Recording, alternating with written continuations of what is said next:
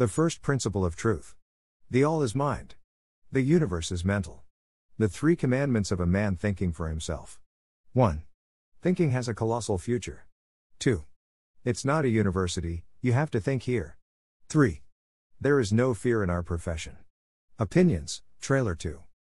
Trailer number 2. I am making video books now and I said I would record them all to the end, but I don't really feel like it, but I guess I'll do it. I'm gonna record all 14 according to Kevin. I don't have all the PDFs yet, but I will. I do not know if I will translate what you say. Will I read myself? Maybe I will read myself. It will be better because there is better energy as man says and how the computer speaks, but I can't wait to finish these books because there is another topic that is fascinating. I am looking forward to it, but I will wait. These books were all written by normal people who maybe knew the truth, maybe didn't know the truth. What is the truth? Maybe they only knew the law of attraction and acted according to it. Perhaps they did not know the complete truth. They write these books the way they write. I read them myself. I have to read because I make them. Yes, I suspect they probably didn't know the truth, but for example Abraham, who spoke to Esther Hicks, there are otherwise consciousnesses of Saint Germain, Ramtha, who are worthy of hearing their messages of their knowledge. I will tell you such a curiosity. Saint Germain is written what a creature, but they say he was a reptilian.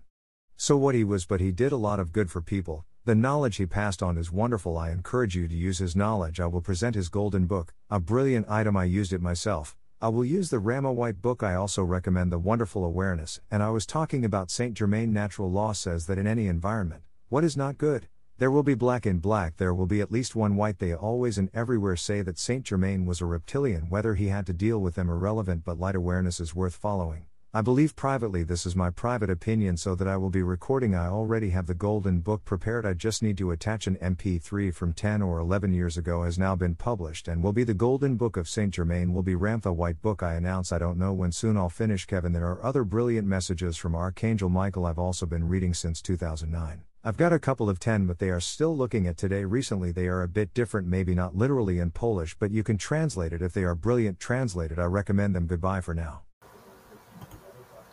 Pierwsza zasada prawdy. Wszystko jest umysłem. Wszechświat jest mentalny. 3 przykazania człowieka myślącego samodzielnie. 1. Myślenie ma kolosalną przyszłość. 2. To nie uniwersytet, tu trzeba myśleć. 3. W naszym fachu nie ma strachu.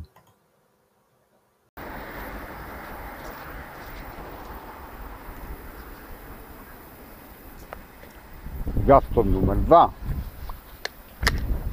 No, nagrywam teraz wideobooki. Powiedziałem, że nagram wszystkie do końca.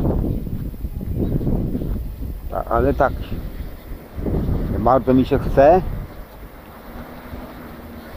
ale chyba zrobię to. Nagram wszystkie 14 według Kevina. Nie mam jeszcze wszystkich PDF-ów, ale zdobędę. Nie wiem, czy będę przez tłumacza tego, co gada, czy sam będę czytał. Może sam będę czytał, lepiej będzie, bo to jest większa energia. Jak człowiek mówi, a jak komputer mówi.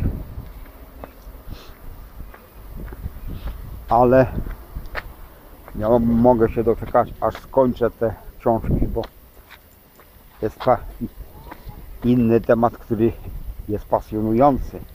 Nie mogę się na niego doczekać. Ale poczekam. Te książki wszystkie pisali normalni ludzie.